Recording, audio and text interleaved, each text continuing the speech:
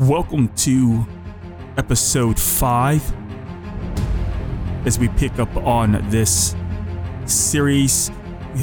We're on the next set.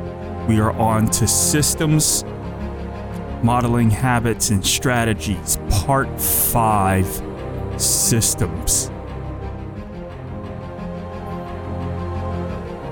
Now, why discover the road ahead painfully when others before you have been down that path you're already going down, and clues have already been left on what to expect?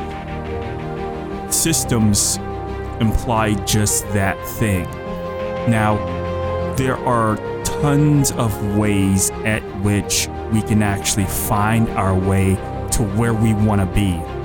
We don't have to follow the same path that had been laid out by somebody else. You have the complete freedom and option to do whatever you want, however you want to do it. You're not limited by doing something the same way that someone else has done it before. However, on that same caveat, by following the path that someone has laid out, you can actually get an idea, or at least a hedge, on where you want to be. So you're not painfully walking blind in the direction you want to go. You can actually model the direction that someone else before you has already visited, and you can do it in such a way that will help you actually get further, simply because you're actually taking the time to go down the path that someone else has already gone. And they will help you to recognize pitfalls. They will help you to recognize any obstacles, any advantages. Success always leaves clues. So you'll always have something that you can actually go by to use and to follow that path, and to basically model people that have already done it before. And it's just much easier. There's just a lot that people have done, and they've taken time. And rather than doing something from scratch every single time, you can save years or months or days in initial trial and error, simply because somebody before you has actually already gone that path. So it could be using a tutorial that someone else has already set up, and that will help you bring you closer, or someone that has already written out the composition, the music composition from another artist, so you don't have to sit and figure it out. If you could read sheet music, that's great. You can find someone else who has read sheet music, or you can find violin riffs that you can practice to actually strengthen that skill, and you can use that system to literally propel and kind of bridge the gap between what you know and what you don't know. So having that, taking that into account, and being honest enough to be willing to follow a system that's already in place. The great thing about having a system in place that you might want to use is, number one, it's like a recipe. And by having that recipe that someone else has already done in that same situation, it gives you an edge. It gives you a distinct edge, simply because you can confidently take action, because you know the actions that you're taking are in the right place, they're coming from the right place, and the actions that you're moving toward are, you know for a fact that it's going to bring you either the result that it's promised, or at least it'll bring you closer, one step closer to the bigger piece of what it is that you are trying to accomplish in the long run. That's the huge advantage of actually using a system that's already been put in place, a system that's already workable, a system that's already proven, and you can just save time. It just really will save you a lot of time and a lot of frustration. And like I said, when you have that system in place, it can also bring a certain level of confidence, because you know that the actions that you're taking are tried, they're true. You know that it's going to work as long as you're persistent and diligent with that strategy. It will also help to look at the people that are looking up the strategy, or that have provided the strategy, and look at what kind of results they've actually produced with the systems they've proposed. And if the system that they're proposing and the results that they're getting, they're line up, especially if they're saying that it's theirs. Now, if they're just rehashing something else, a different system that someone else has used, obviously you want to go straight to the source of that so you can make sure that what you're modeling is going to be sound. So when you're taking that time to actually to do that and do the research, and you're looking out and you're actually following, the path of, whether it's a high resistance path, I'm not saying to follow the path of least resistance, but if you are going to follow a harsh path, make sure you know where you're going. So it's kind of like, if you would imagine the scenario of, let's say you're taking a trip and you're starting in Atlanta and you're going to DC. And so you've already packed your bags, you've logged it into your GPS, and the GPS gives you the route that you're going to go ahead and take to get from Atlanta to DC. Now, you know that the outcome, you know that the place that you're going is going to be DC. And as you're driving, sometimes you might run into an accident, you might get a flat tire, and you're going to stop for gas, you're going to stop for food. But no matter what happens, you are going to continue your route simply because the path that's already been laid there. And what's great is that as you begin to go through the experience and begin to navigate, you begin to maybe notice different things, like maybe there might be a different route that might be faster because there might be traffic or a slowdown. And what will happen is that the GPS will reroute you to give you a quicker way to get around any obstacles because it already knows the road ahead. And so this is what's phenomenal about using a proven system that somebody else has. And then you can search the internet for all kinds of systems. Even as I began to lay out and formulate and come up with ideas and processes, this starting point of creating this series initially started with modeling a system from people who have already created podcasts before. So it was already laid out. It was already recommended to what to do. It always recommended the process. Before I even got it started, I already had an idea of what to expect and what could happen and how I could take advantage of the initial opportunity of opening up these doors and different avenues and channels that I can go ahead and publish this content, and the advantages of doing that and the benefits that I could actually leverage simply because I was following a system of people who have come before. And now that they've already went down this path, there are certain things they were able to see in hindsight that they would have done differently. They laid it out. And now for me, it's kind of like it's a guideline. I no longer have to look backwards and say, man, I wish I'd done X, Y, and Z differently. Granted, you'll always have those moments at sporadic points in time, but the matter being is that when taking that time to actually look into it and actually use that and follow that and following that proven system or habit or strategy, then there's much more advantage that you'll actually have by going down that track altogether. This is definitely the benefit of having a proven system to model from, so that you can actually save yourself a tremendous amount of time in using a proven system handy, because it could potentially save you time rather than trying to figure out everything by yourself, which is what a lot of people do, is they simply try to figure it out all on their own, and it just becomes more of an issue by doing it that way. So by taking that time to find something that's simple, and you can use Google, you can use whatever you want to kind of filter through, find out what it is that's going to work, find out what it is that you're after, and you don't need 1,000 different systems. You only need one that works.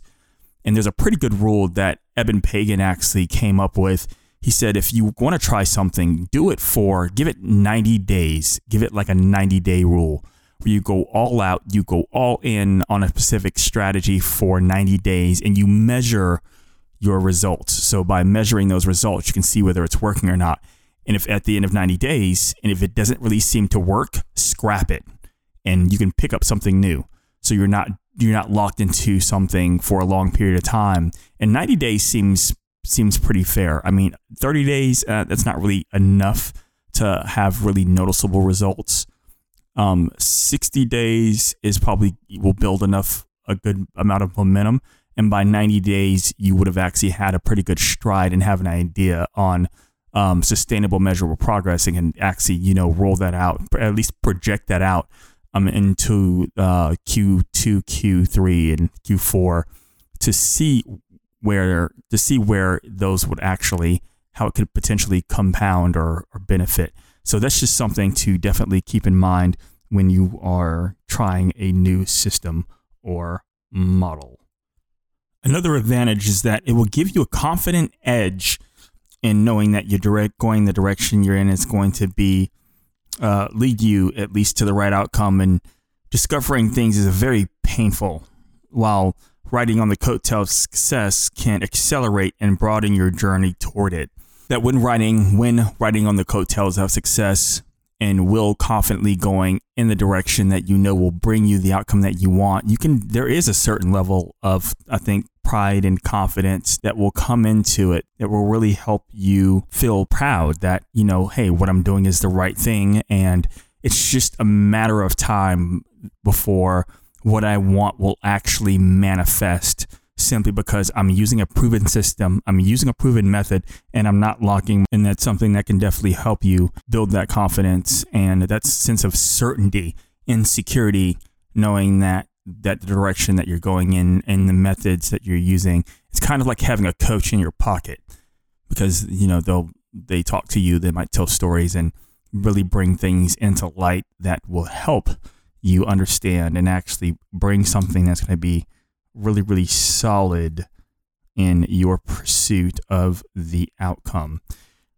An example of someone who modeled systems and actually did a great job, who actually went all out, is Sam Walton of Walmart. Now, when Sam first started Walmart, he only had a few stores when he built initially Walmart, and he needed to keep up with his competitors, and there were a lot of different types of companies at the time that were actually, that had, stores that were competing, and Sears, I know, was a competitor, but he wanted to have the best prices, and he wanted to have the best systems, and he wanted to use the best retail type of quote unquote technology at the time, which it really boiled down to having the best type of customer service, which is what Sam Walton wanted.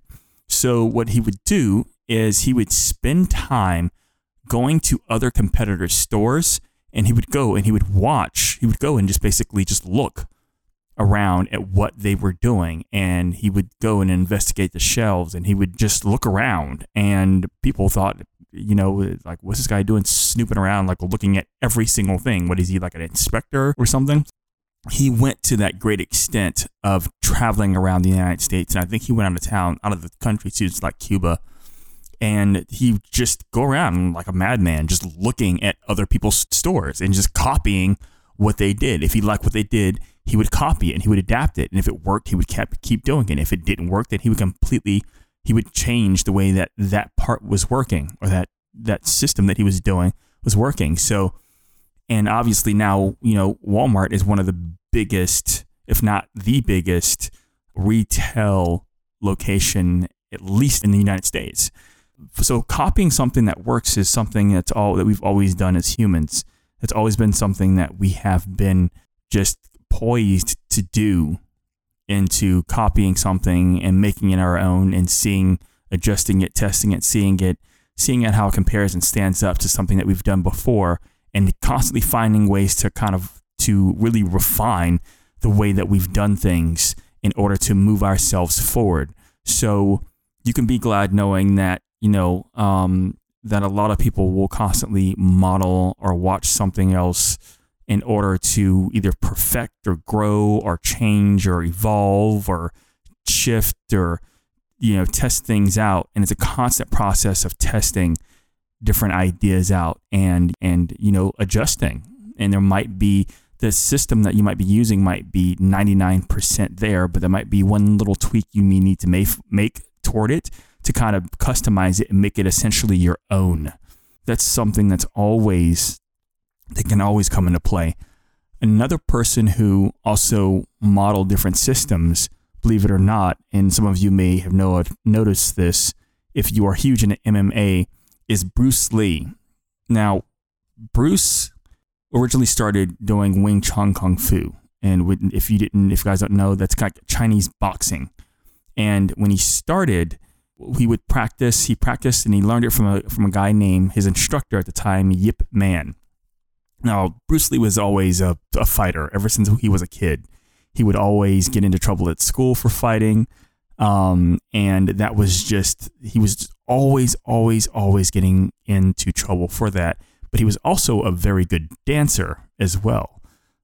So Bruce's parents decided, we're going to go ahead and discipline this. This kid needs discipline. Let's go ahead and we'll take him to this kung fu instructor who was actually a friend of Bruce's dad.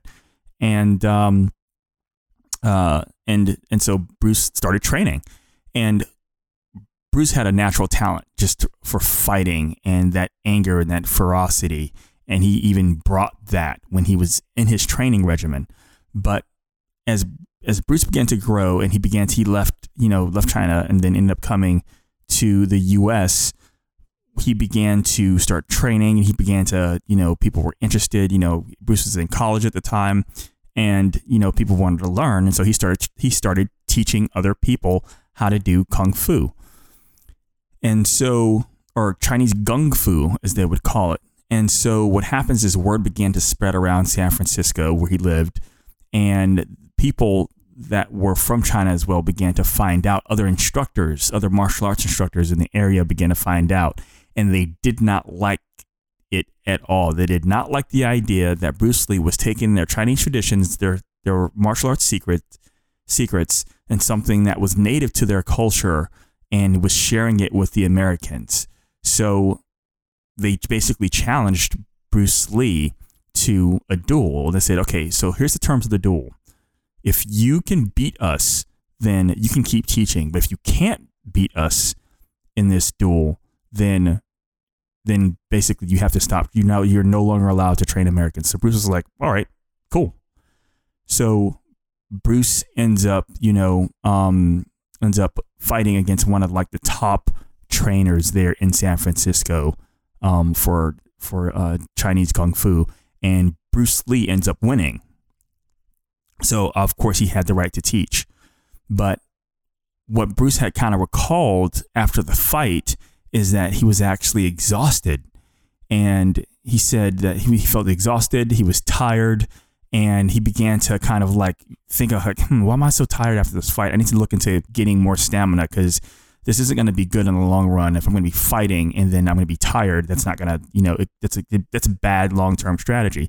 So he starts looking into weightlifting. He starts looking into jogging. He starts talking with other martial arts and fighters in the area. And his brother, Bruce Lee's brother, ended up teaching him a little Western boxing as well. And Bruce began to meet people like Dan Inosanto and learning Kali. And so Bruce began to kind of take these old traditions that he had from Chinese Kung Fu and began to change them, because he realized that they weren't as efficient as they could be.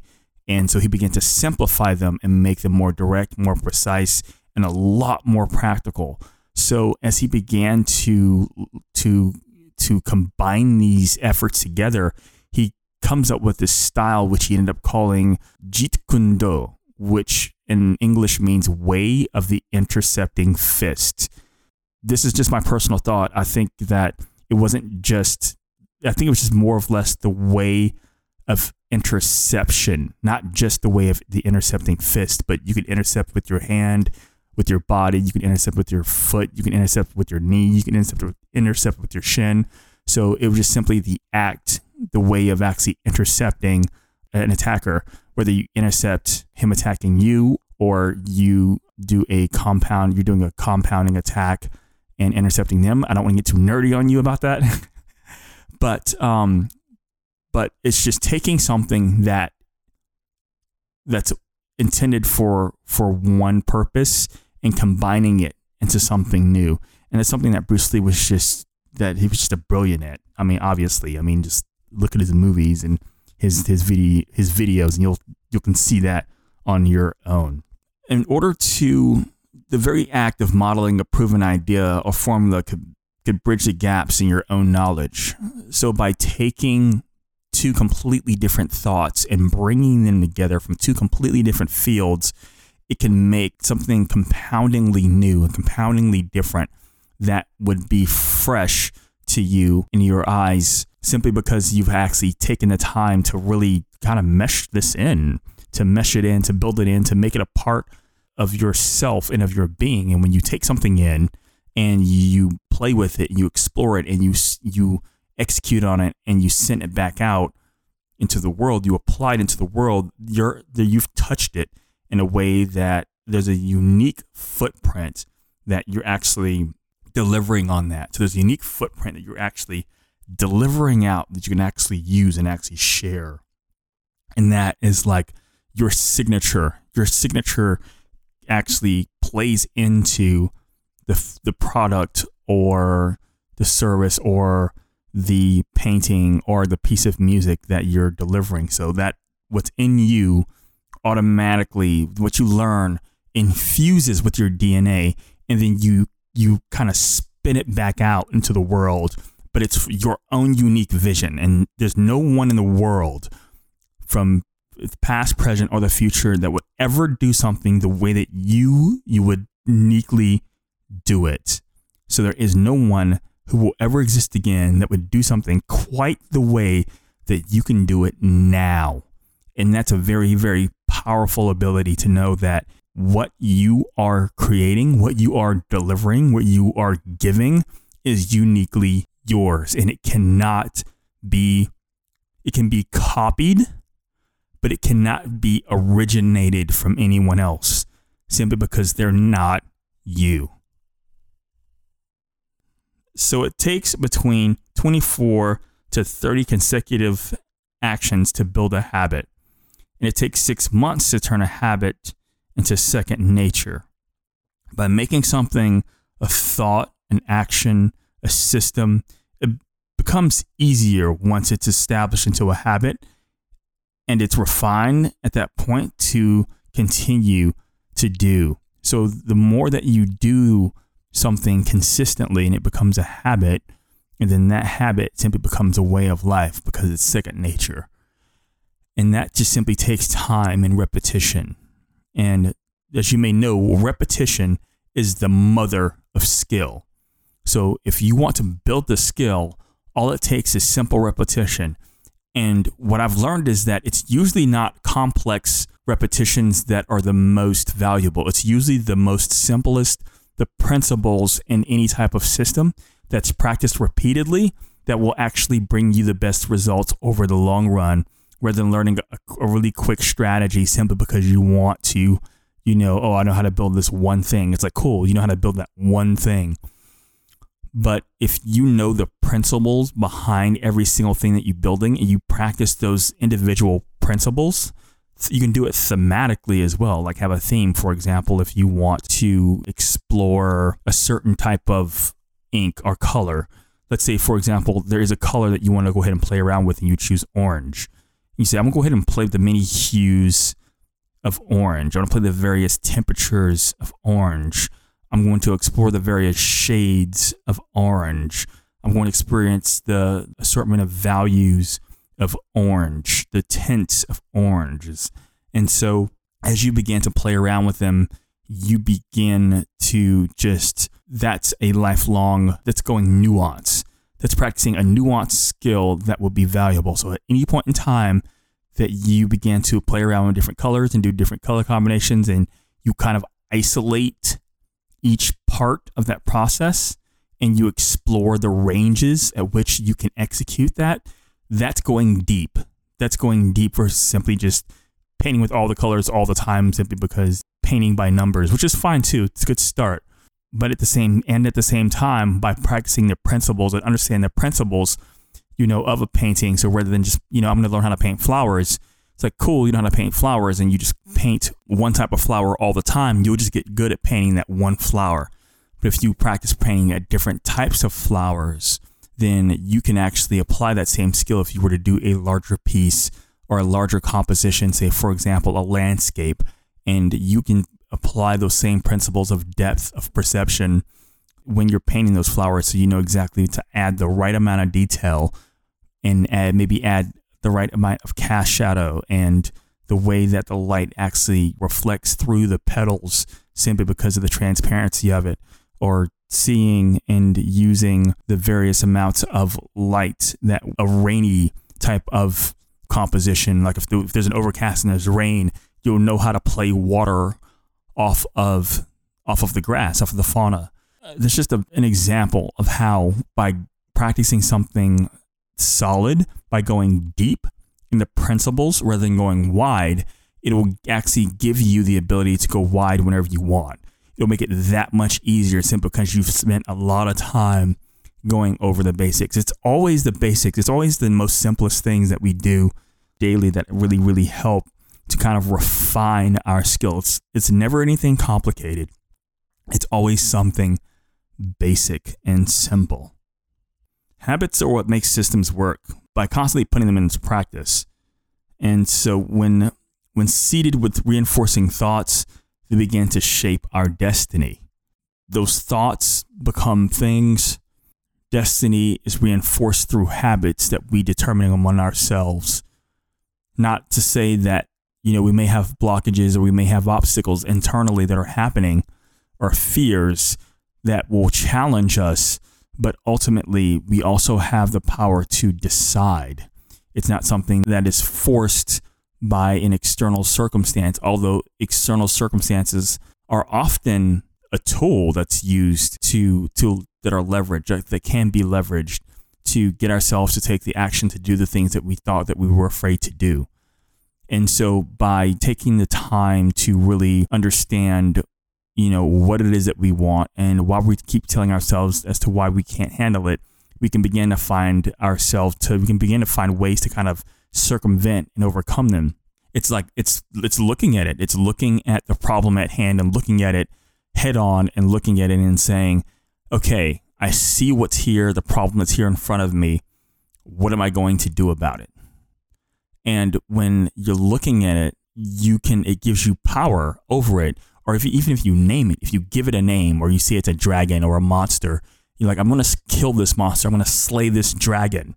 That alone can produce a massive amount of power in you simply because now you're taking control of the situation and you're no longer letting it dominate you by the ideation of the problem rather than looking at it head on. So rather than looking at it or rather than imagining how big it is and how bad you've got it and the scenario that's surrounding it, if you look at it, if you take the time to look at a bill or look at debt and just look at it and just see it for what it is and don't judge it and say, okay, I see this and there's ways around this. There's ways to slay this. There's ways to destroy it because other people have done it.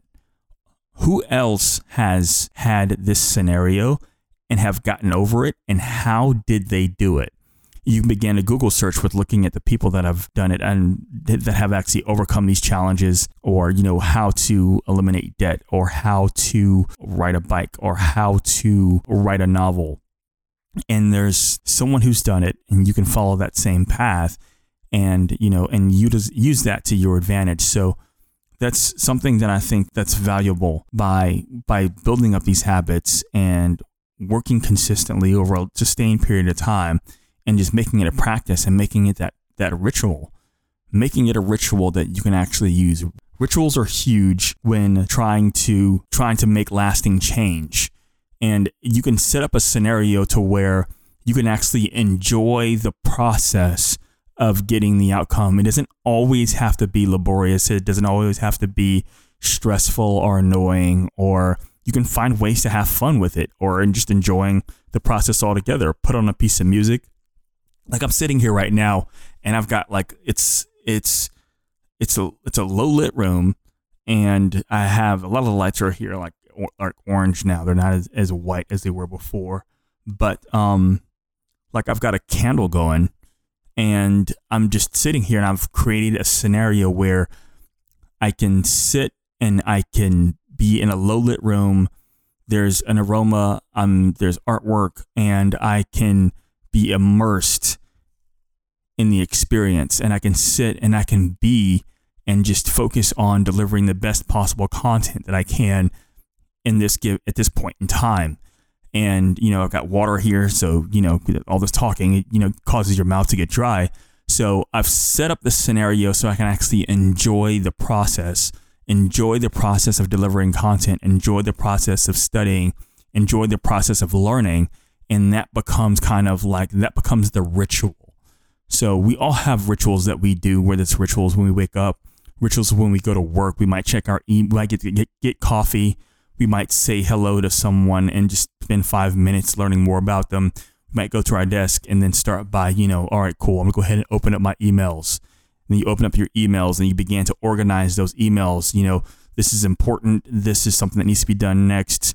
That one can wait, but I've got a note on the process that needs to be done next. And just and then from there, you might begin to go into other avenues of your day, whether it's phone calls or sending emails specifically, or responding to the emails that you need to, or taking care of the tasks that you need to throughout the day. Then you might come around 11:30, 12 o'clock, 1 o'clock, you go to lunch, and then you might get some coffee or take your vitamins or make your phone call, or maybe even check more emails and come back, finish out your day. So we all have rituals. It might be kissing your wife or your husband before you leave that day. And that just becomes a ritual that you guys do. So that's something that rituals are great for setting up processes in your mind and letting your mind know, hey, we're going to go ahead and enter to this place or into this state, because we have the rituals in place that have actually empowered us to get ourselves into that gear. It's kind of like a trigger that we use to get ourselves into a certain state by having that ritual in place that we can use consistently. The biggest secret is to just start. You don't have to wait for permission from anybody else to go ahead and take action on what it is that you want to do. The biggest secret is it really is just to start. Usually what keeps us from taking the action or doing the things we want to do is fear. We're either afraid of being judged. We're afraid of people perceiving us that we don't want to be perceived. It's being judged from our family, from our friends, and from our peers and coworkers. It not only comes with the challenge of being judged, it's the fear that people won't believe you. They're like, oh, Cindy, look at you, Miss Sassy Pants. What do you think? What do you think, you're going to change the world with your talks? And that's the very thing that kind of will keep us from taking action or taking consistent action over a sustained period. So stop waiting for one to tell you that it's okay. Just start doing it. Start taking action toward what it is that you want to do. Jordan Peterson actually gave a very interesting talk, and I've seen some of his YouTube videos. You guys should definitely go ahead and look up Jordan Peterson.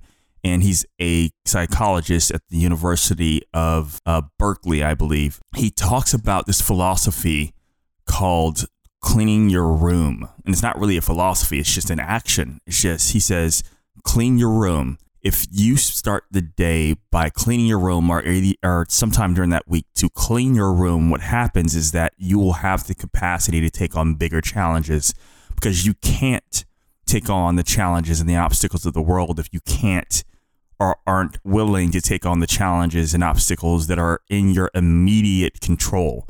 And everything in your room is in your immediate control.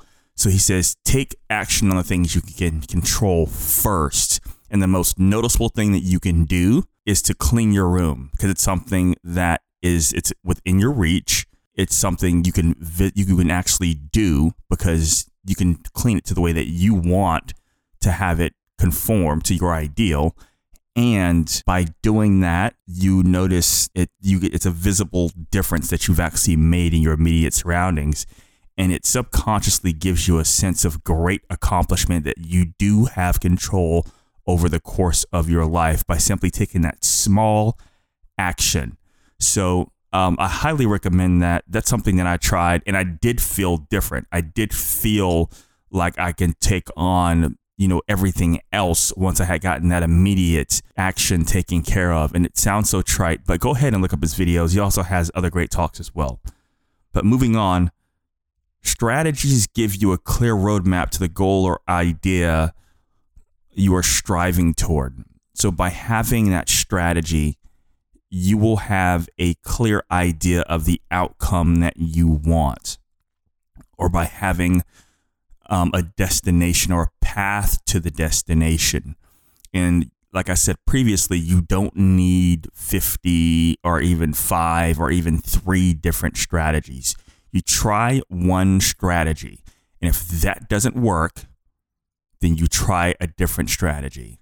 And if that one doesn't work, then you try a different strategy. You keep going and you don't give up.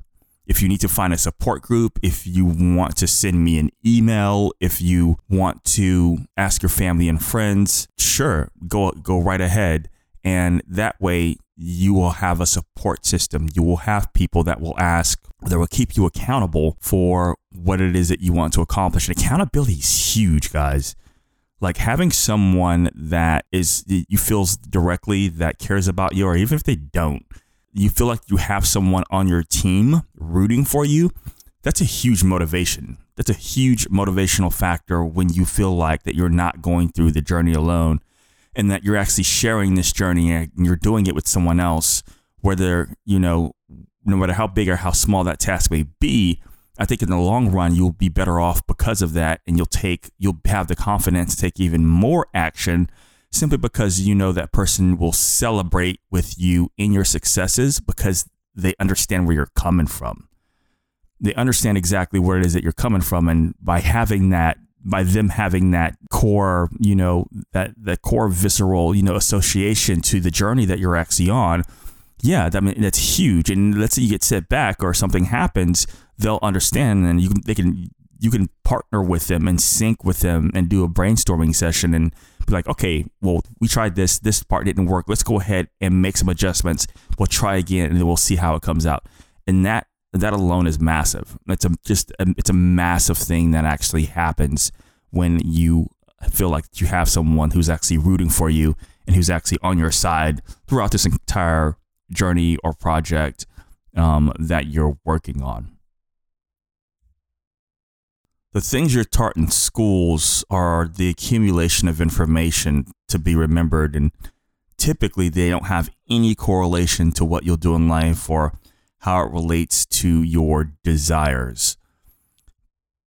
However, in school, one of the greatest things you can learn is how to learn, different systems and different processes of learning and compounding information and making your case and doing the research and doing the homework and really learning about the little intricacies of learning a certain system or learning certain pieces of information so you can use that same model. You can use that same system or process to learn virtually anything you want after that point.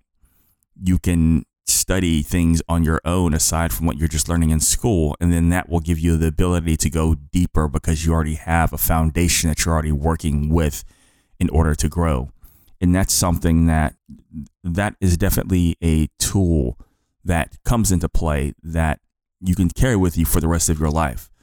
So when people ask me what's one thing that I would take away from, the one great thing I would say about being in college is that it's the system of learning. It's the process of learning. Now,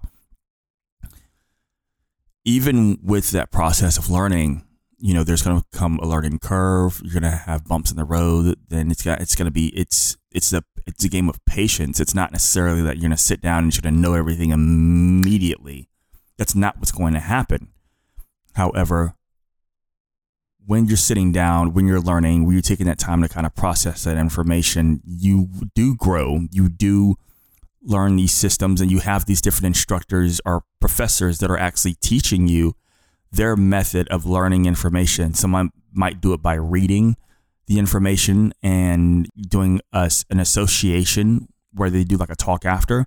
Some might do an activity where they would have you, there might be something that you do with a team of your other classmates, of your peers, and you might share ideas and then you spit them back out or express them back out to the people, to your audience, which is basically your other peers, your other class members.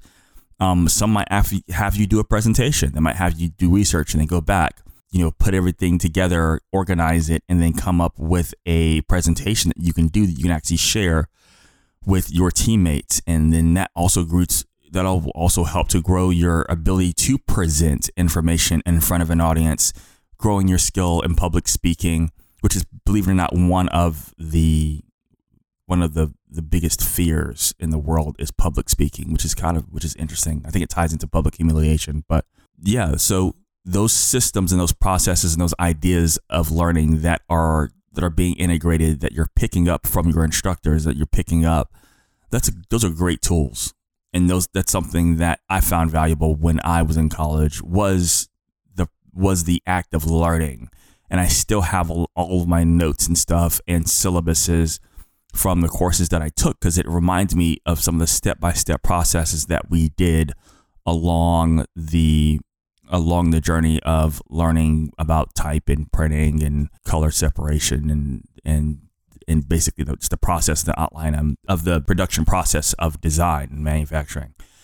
So that was probably the single biggest lesson. But yeah, the having that clear roadmap and the strategies will give you just something to be striving toward that will definitely benefit you. And just keep in mind what you're learning as you're learning it, and the different methods that are being presented to you for learning the information, because that's something you can actually use, you can replicate it, and you can take it, you can apply it to anything that suits your fancy.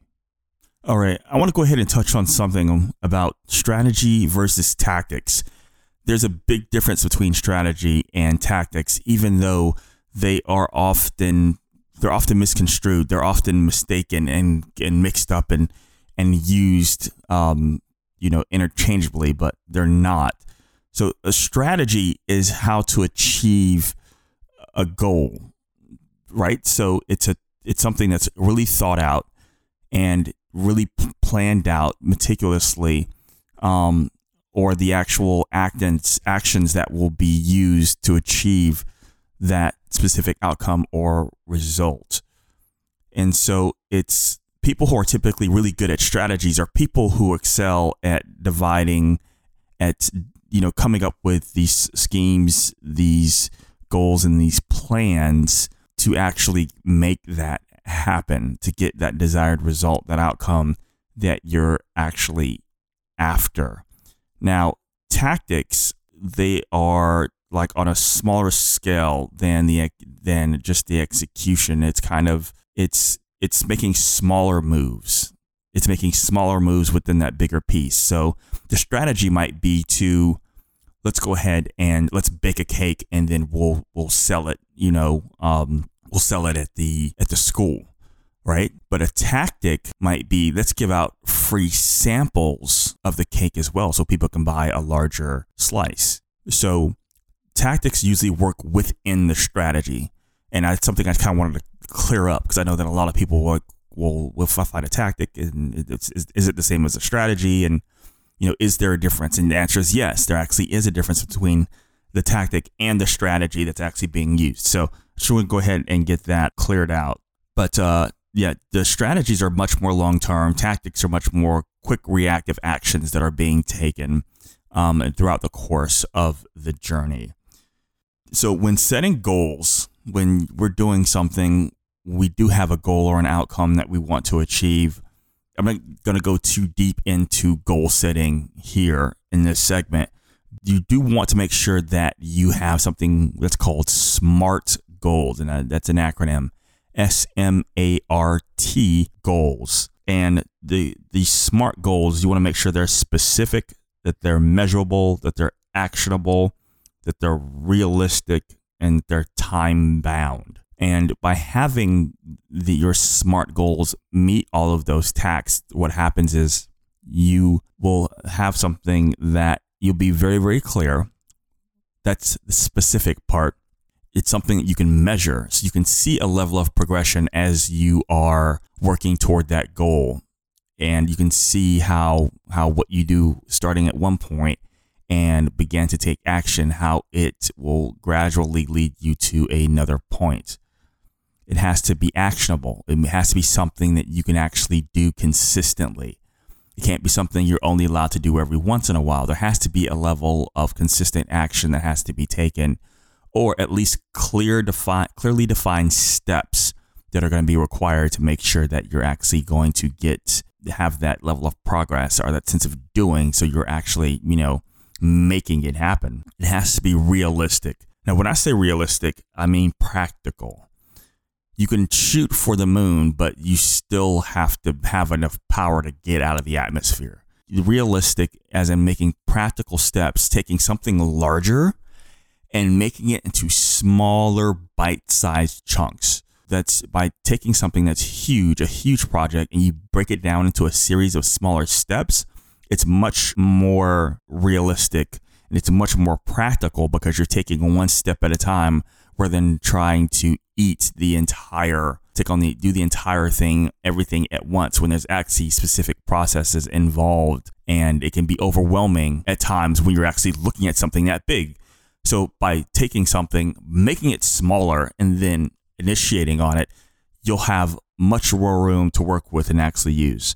And then finally, the last one, T stands for time bound. And having something that's time bound is you have a starting time, and you know when it should be completed by, and you know how much time you should be spending on each part of each piece of that goal. So by having something time bound, you'll know that you're not only making measurable progress to see where you started and see how things are changing as you're going along to make sure you're in the right direction, but you're actually having it in a time frame done, so then you can make sure that you can get everything done within the deadline, within that desired time frame that you're supposed to have it done, so that you can actually move on and have something that's going to be completed, and you can feel proud about yourself. You can celebrate. You can even have little mini goals that you actually celebrate along the way. You don't just have to celebrate once everything is done. You can find little micro ways to celebrate the course of that journey along the way, and doing these little things. And as you're making these little bits and pieces, as you're celebrating along the way and you're learning different things about it, there's a lot more that you'll be able to apply and do and use along the way, along this journey, and in doing it in such a way that you feel proud about the actions, about the directions that you are taking. So what are your thoughts on this segment? What are your thoughts on systems? Do you have a system? Is there a system that you're currently using that is bringing you the results that you want? Has there something that you've always wanted to do, or a problem that you wanted to solve, and you might be afraid to look at it? It might be a little intimidating. It might have eaten at you for years, and you just haven't decided. Let me know. Feel free to go ahead and send me an email at giftboxcreative@gmail.com, and I will answer your questions. Maybe there's something that you might already have inside of you. You might already have the answer inside of you, but you might need a sounding board. So feel free to go ahead and send me an email. We can probably set up either a Skype call or a phone call, and we can go through the process of figuring out what are maybe some sticking points or some things that might be standing in the way. We can collaborate and see if there's something that might work. The process of discovery and having that opportunity to kind of just sit and just talk and having someone listen, and they have a tendency, if they are good, they can hear things that you're saying and notice little things, notice patterns that are happening within your experience, or even take the time to have you recall a previous experience, and using that previous experience to kind of open up your eyes to something larger, or navigating pieces of that story that might open up a broader spectrum of what it is that you want to accomplish or be or do or have, or maybe something within a story or an experience that is combining things that you heard, the things that you saw, the feelings. It's what made the words, the language that somebody used or said around you that has an impact. And by going back and replaying that tape, and you will be able to see it subjectively rather than being attached to it purely emotionally. When you're expressing something to somebody and you're emotional, but the person is subjective, what happens is that they hold that safe space for you to express it. And then the more you express that, the clearer you become, because instead of just relying on your primal instinct of pure emotion, what's happening is that you become much more subjective about the experience. You can find a new perspective and a new way of actually dealing with it and handling it. That's the huge benefit of actually talking with someone and actually sharing that ideas. It doesn't have to be me. It can be somebody who you trust and who's not necessarily trying to fix the problem, but someone who actually wants to sit down and help you and allow you to give the space so you can actually discover the solution for yourself. So feel free to go ahead and send me an email if you have any questions at giftboxcreative.com. Thank you for listening to this segment. And next we have coming up, we have part 6 of this series, and part 6 is creativity. And I look forward to seeing you all in the next segment.